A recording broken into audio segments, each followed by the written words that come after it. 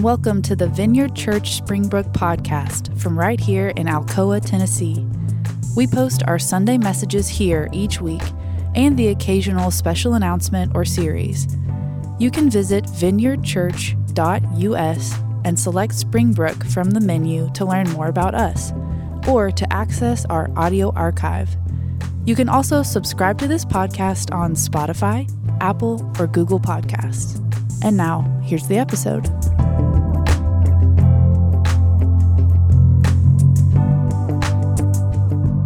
Hey, good morning. Our scripture today comes from John 1, verses 35 through 46. This is the good news about Jesus the Messiah, the Son of God. It began just as the prophet Isaiah had written. Look, I am sending my messenger ahead of you, and he will prepare your way. He is a voice shouting in the wilderness, prepare the way for the Lord's coming. Clear the road for him. The messenger was John the Baptist. He was in the wilderness and preached that people should be baptized to show that they had repented of their sins and turned to God to be forgiven. All of Judea, including all the people of Jerusalem, went out to see and hear John. And when they confessed their sins, he baptized them in the Jordan River. His clothes were woven from coarse camel hair, and he wore a leather belt around his waist. For food, he ate locusts and wild honey. John announced, "Someone is coming soon who is greater than I am, so much greater that I'm not even worthy to stoop down like a slave and untie the straps of his sandals. I baptize you with water, but he will baptize you with the Holy Spirit." One day, Jesus came from Nazareth in Galilee, and John baptized him in the Jordan River. As Jesus came up out of the water, he saw the heavens splitting apart, and the Holy Spirit descending on him like a dove. And a voice from heaven said, "You are my dearly loved Son, and you bring me great joy." The Spirit then compelled Jesus to go into the wilderness, where he was tempted by Satan for 40 days. He was out among the wild animals, and angels took care of him. Later on, after John was arrested, Jesus went into Galilee, where he preached God's good news. "The time promised by God has come at last," he announced. "The kingdom of God is near. Repent of your sins and believe the good news." This is the gospel of Christ. Thanks, buddy.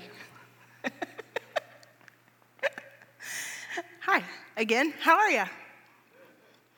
For those of you who were here last week and came back, I feel like as much as we talked about sadness last week, you get extra points in heaven for returning. I don't actually believe in extra points in heaven, but I'm willing to give them out for free. I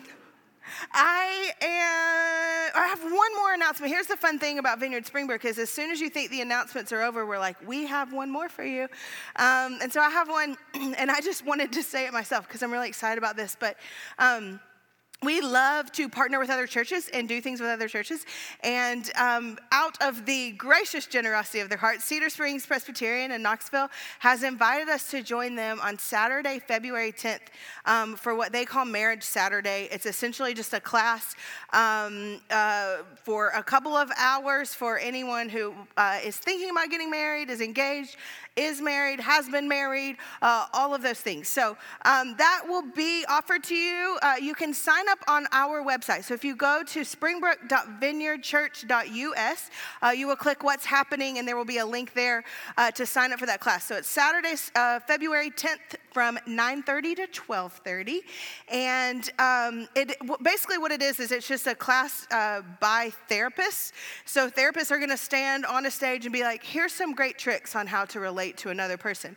That feels like the kind of class I want to go to. So if you want to come or you want more information, just find me after, and we'd love for you to join us. So If you are new to us or we haven't seen you for a few weeks, we're in a season here at the Vineyard called Epiphany. Actually, it's a season for the church all over the world called Epiphany. And the word epiphany means to show or to bring light to. And so around here, and again, all over the world, we're intentionally turning our eyes to stories about Jesus and holding up these stories about Jesus in a new light in hopes of learning something new, fresh moment or fresh revelation. And today, I took you to like the depths of despair last week. Today, I'm going to take you to class. We're going to have class here, and I am like so excited about it. I was texting a couple of my friends yesterday who are here and who are also Bible nerds. And I was like, tomorrow's the day. We're going to nerd out so hard on the Bible. And then I was like reading my text and I was like, I never imagined being 40, texting my friends being like, you know what we're going to do? Nerd out on the Bible. You know, and then that's what I was doing. So it's just an interesting place. Here we are. But we talk about the baptism of Jesus pretty much every single year here at Springbrook during Epiphany. And the reason that we do that is because it is an incredibly important moment in like the life and the ministry of Jesus. It's an incredibly important and pivotal moment in the stories of the gospel. It's God marking his son to begin everything else that's about to happen. And so because we look at it every year, sometimes it gets hard to find new and creative ways to look at it. So this week we're really going to shift and look at it from a really unique perspective, I think. But in order to do that, we're going to have to take a few big steps back and kind of like get a wider view of the entire Bible in order to look at this one story. If you've been at Springbrook for a while, then you know that that's something we try to do a lot, a whole lot, is we try to take a few steps back and look at things from a wider perspective, whether it's things in our life or the scriptures or the ideas about God, as we're constantly being like, let's look at it up close, but then let's take a wider view. Let's take a longer, wider look. And I think that's a really, really important thing to do because a lot of damage has been done in the world in the name of Jesus or for the cause of God because people have read verses like siloed, like these individual verses that they've used to justify just like horrific things. Like, people use Bible verses to justify awful things like the Crusades and slavery and genocide in Rwanda, child marriage, the Holocaust. I could keep going, right? You know this, like awful things have been done based on what people thought was like a reading of one Bible verse. And I like to think that we're like completely inoculated from this because it's the 21st century, but I'm certain that there will be things that my kids or grandkids are like, you thought what? You use that verse to say what? You know, so I would argue that it is a very good thing and a very holy thing for us to learn how to take a few steps back in reading scripture to see a wider view of the Bible as a whole, the story of God as a whole.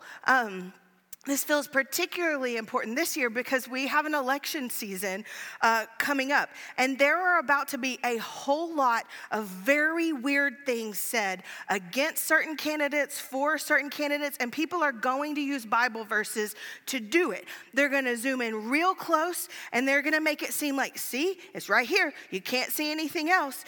And here's this prophecy, or here's this candidate, and it's going to be bonkers. And so I want us to practice before we get there, learning how to zoom out a little bit, learning how to take a few steps back to see the wider picture, the wider story, learning how to do things like asking questions like, okay, I see this verse. Where else do I see it in the story? Where else can I look to help me understand what God's saying?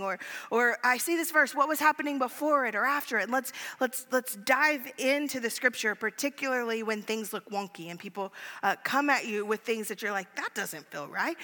Part of taking a wider step is to kind of help us learn how to read the Bible. It is very good and wise to read the Bible close up, and it is very good and wise to read the Bible with a longer, wider view. Both of those things are really good ways to engage the scriptures. So Today, we are going to take a bit of the long view, and I have stolen pretty much all of this from the Bible Project. We're going to link the video and socials tomorrow. I probably should have just played it because they're way more interesting than me. But between that and conversations with a good friend of mine, Joey Bruno, if you know Joey, shout out to him on the podcast.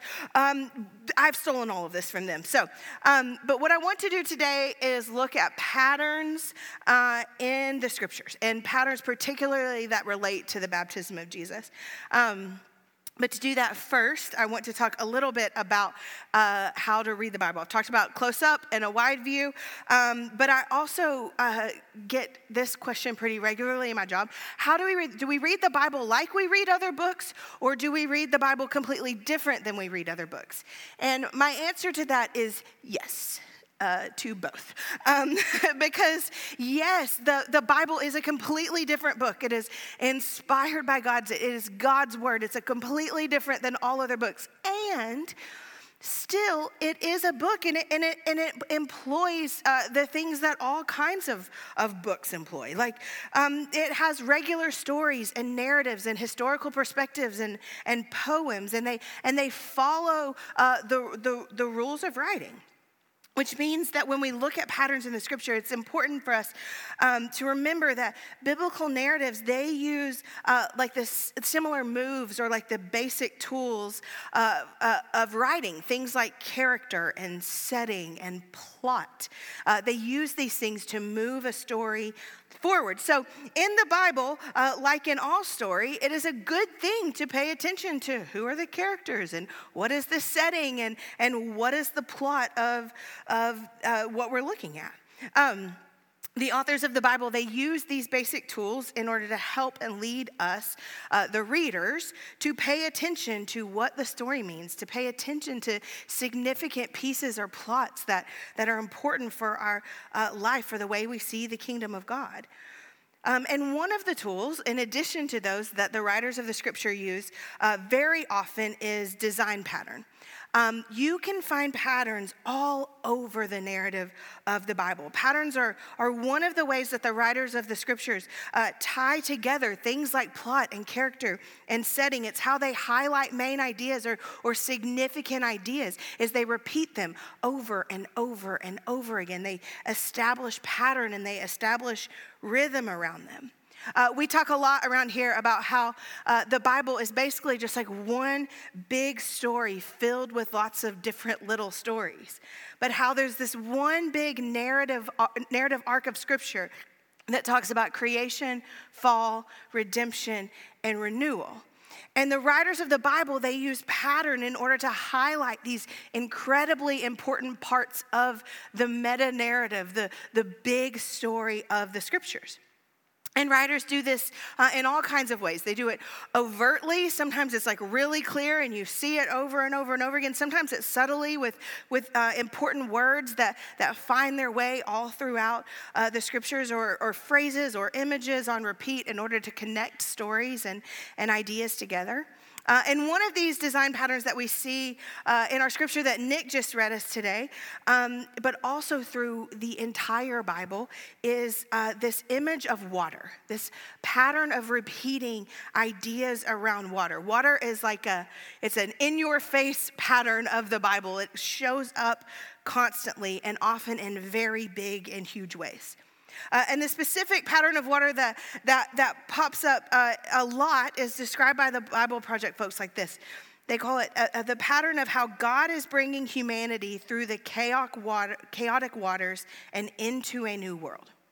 It's this picture over and over and over again of God who is bringing his people through the chaos of water and onto the dry land of his kingdom of peace and hope and flourishing. The first time we see this, the first image we have of this is at the very beginning of the scriptures. If you want to follow along with me, it's Genesis chapter 1. Genesis chapter 1 verse 2 reads this. The earth was formless and empty, and the darkness covered the deep waters. And the Spirit of God was hovering over the surface of the waters. In the Bible story of how the world came to be, we have earth at the very beginning, and it is covered in water. The Hebrew word to describe the water here is tohu vavohu, which is kind of fun. Tohu vavohu. But what it means, fun word, bad meaning. What it means is wild and waste. That's how the Bible describes the waters at the very beginning. They're wild waters and they're wasted waters. The waters, they're the symbol of cosmic chaos. They're a place where nothing can live and nothing can flourish. But the writers of Genesis tell us that God is hovering over this wildness, hovering over this chaos. And that is where God's work began. It doesn't begin in the sky somewhere. God's work begins in the middle of chaos. And in the first few verses of Genesis, we see God doing some very specific work, and that's work of separating. That's God's first work in all of the world, is separating. First, he separates the light and the darkness, and they become two different things. And then he separates the water on the ground and the water in the sky into two different things and creates the sky. And then he takes the water on the ground and he separates it one more time. And what he does is he takes on all of the water and dry land emerges from it. And then it's there on dry land that living things start to exist. It's there on dry land that flourishing is possible, where things and people and communities can start to grow and thrive and flourish. That's the first time we see the picture of chaos and order coming from the dry land. The next time we see the pattern is a few chapters later. It's in Genesis chapter 6 with the story of Noah. If you grew up in the church as a kid, you probably heard the story of Noah's Ark. At this point in the biblical narrative, the big story of the Bible, humanity has responded to God's peace and flourishing, God's shalom, by filling it once again with chaos. God created this dry land. He created it for flourishing, and then humanity brought chaos back into it, brought brokenness and death and destruction. They're prevalent in every single way. And so God responds once again to the chaos with a separation.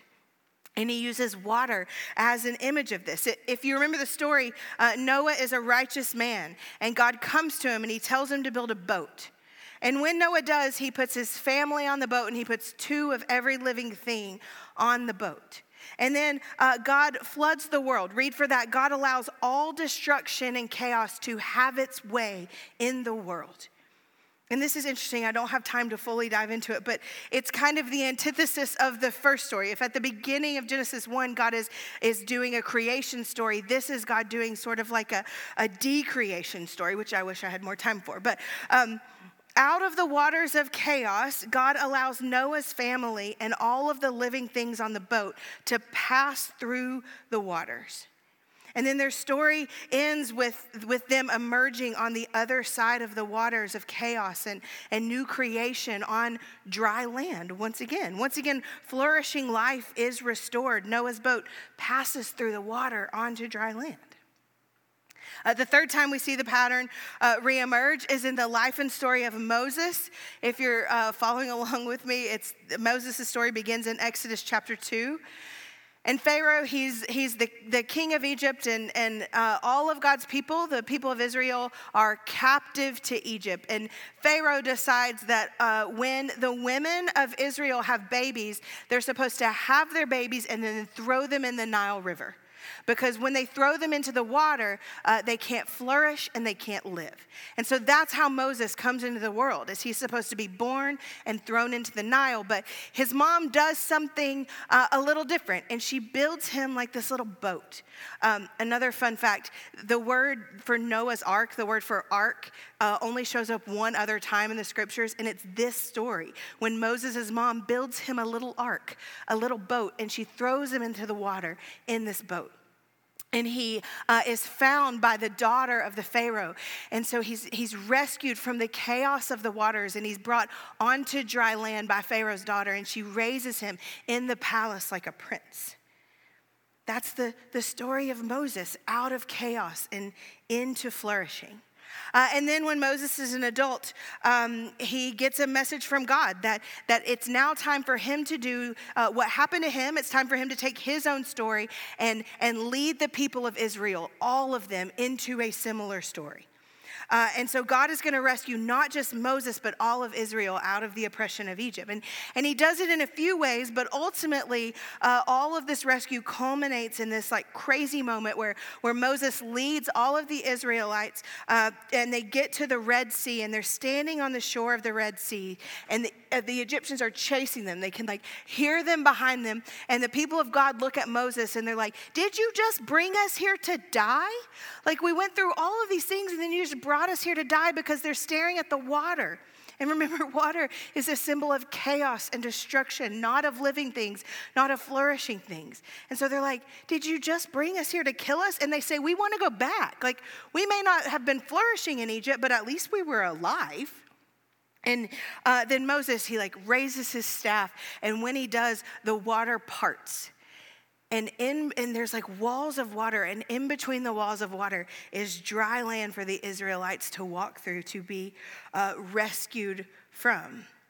Where the people of God aren't just rescued in order to survive, but they're rescued, and the people of God begin to flourish on the other side. The pattern happens again in the book of Joshua, a few books later, with the people of Israel. This is 40 years after the moment in the Red Sea where they walked across dry land, and the people of God are wandering in the wilderness, waiting for this promised land, this land that God promised them, where their flourishing will happen. And so they're waiting around, and there's this moment right before they enter into this land that belongs to them, that God has promised to them. And Joshua leads the people once again to a shore. This time it's the shore of the Jordan River. And they're standing on the shore, and he appoints 12 priests from each of the tribes of Israel. And these 12 priests are going to carry the Ark of the Covenant across the Jordan River. And the first thing they do is they step into the water like up to their ankles. They wade into the water. And then in a similar picture to what happened 40 years before, the river stops flowing.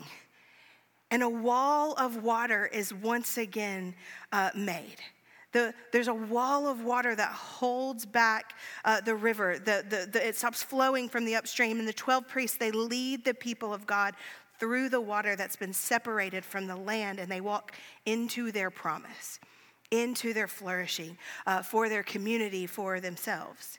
And the pattern, I could keep going. The pattern keeps happening. It's all over the book of Isaiah, where the writers of Isaiah masterfully use this image and pattern to talk about things from like the lineage of David to, they're the writers that pull this imagery and bring it into the future, which brings us to our story today. John, in his book, the first thing he does is quote the prophecy of Isaiah. And he's talking about the messenger of John the Baptist, but he quotes Isaiah talking about this pattern. This is the good news. Verse 1, this is the good news about Jesus the Messiah, the Son of God. It began just as the prophet Isaiah had written, look, I am sending a messenger ahead of you, and he will prepare your way. He is shouting in the wilderness, prepare the way for the Lord's coming. Clear the road for him. And the messenger was John the Baptist. The gospel writer John tells us that John the Baptist fulfills the prophecy of announcing Israel's rescue by clearing a path, by clearing a road, and specifically clearing a path through the water. On the Jordan River, where generations before priests had led God's people into their freedom and into their flourishing, John the Baptist does something very, very similar, very on pattern. It's an intentional prophetic act of John the Baptist. John, he declares that rescue is coming, that repentance is necessary, or turning away from destruction is necessary. And then he parts the waters of the Jordan as he baptizes people in the name of the rescue that's coming. And they come out of the water symbolically, out of their own chaos, out of their own destruction, and into more flourishing. And there's this moment on the shore of the Jordan River where John meets Jesus. And Jesus asked John the Baptizer to baptize him. And it's here that the pattern that we've been talking about for a lot of minutes has been all throughout the Old Testament. It's here that this pattern that we've seen all throughout the scriptures finds its object. It finds its moment. It finds the thing to which it has always been pointed. Jesus in the Jordan River, where the people walked into the promised land in Joshua. And as he's being baptized, he comes through the water like the people do in Exodus. And when he does, the heavens split open, referring back to the creation when the earth and sky are split. And then the Spirit of God descends upon Jesus like a dove, pointing to the presence of God over the chaotic waters, and the dove that Noah sends out looking for dry land. One more geeky fact. When all of this happens, God's voice bellows, "You are my beloved son." Original language, "You are mine, you belong to me." It's similar wording that God said to the Israelites when they're standing on the shore saying, "Did you bring us here to kill us?" And he's like, "No, you're mine. I'm not doing that, you're mine." Words of belonging spoken over Jesus, a father spoken to his son. "You are mine, I am pleased with you." Jesus' baptism, it points to so many of the things before, so many of the patterns that have existed before. It's the moment that God is announcing Jesus, his son, will rescue the world from the chaos of destruction by walking through it. That his son would walk through the water of the Jordan River, and then years later, that he would walk through the chaos of the cross, bearing the chaos, bearing the destruction in order to make a way for us to exist on dry land, to flourish in a new creation, to walk into the fullness that we were created for. This is just one of the patterns that exists in the scriptures. There's lots of them, but this is a big one. And I think it matters that we know these patterns, that we understand and know that they're not on accident, that they're purposeful, intentional movements meant to point us into who we've been invited to be, point us into what it means to live flourishing in the kingdom of God. And this is why we keep the pattern going. The pattern of baptism doesn't end with Jesus. It keeps going long after him. And that's why every so often around here, we roll in a big tank of water. And in a priestly and prophetic act, a regular person dunks another person under the water and then brings them through it, symbolically through the chaos and the destruction into new life and into fresh hope and into the flourishing of the kingdom of God. I love this stuff because there's something about the repetition of things, like the pattern of things, that can help bury them inside us. Like there's something about patterns that help imprint them into our lives and our bones and our minds and our hearts and our souls. Repetition does this. It's a genius tool to do this.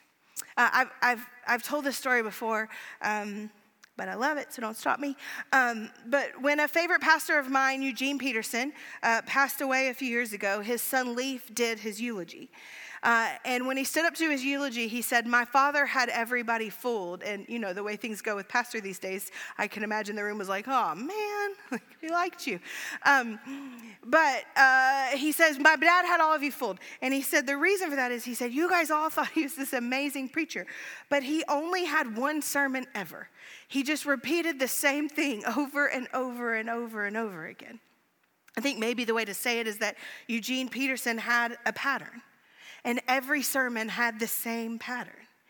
And his son Leaf and his siblings knew this pattern best of all, because what Leaf said is that his dad would come quietly into their room at night as they were falling asleep, and he would gently whisper into their ears this sermon, this pattern, over and over, night after night. And it was this: God loves you. He's on your side. He's chasing after you. And he won't stop. He won't give up.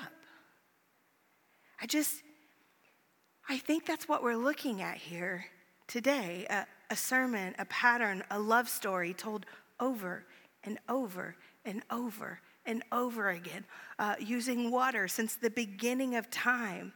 God loves you so much that he sent his son to fulfill the pattern.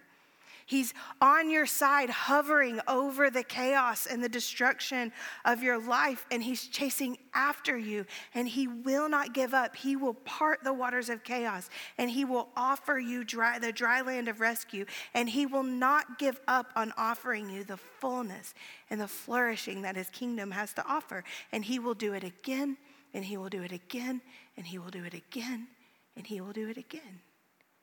That's how patterns work. So here's what I want to do. We take a moment every Sunday that we call Selah, just a word we stole from the Psalms that essentially just means like a quiet pause. And we're going to do that now. Essentially what it means is just that we don't want to move on too quickly from something. We want to allow room for the Holy Spirit to talk to us. It's, not normally a good idea to take a moment of silence right in the middle or at the crescendo of a service, but we think it's really important. And here's my hope. Will you, in this minute, would you zoom back in? We've zoomed way, way, way out into this wide story. So I want to give you permission and invite you to zoom back in and ask this question. What does this mean for you? Like, where in your life do you see this pattern? Where in your life is there water? Meaning, where in your life is there chaos and destruction that is having its way with you or having its way around you? Where in your life do you need the seas to split? Do you need dry land to walk on? And maybe where in your life or how in your life might God be offering you dry land? Where is he inviting you into the flourishing of the kingdom right in the middle of the chaos of your life? So we'll take a few minutes. There'll be some verses on the screen. And I'm just going to pray and bless it. And then we'll come to the table.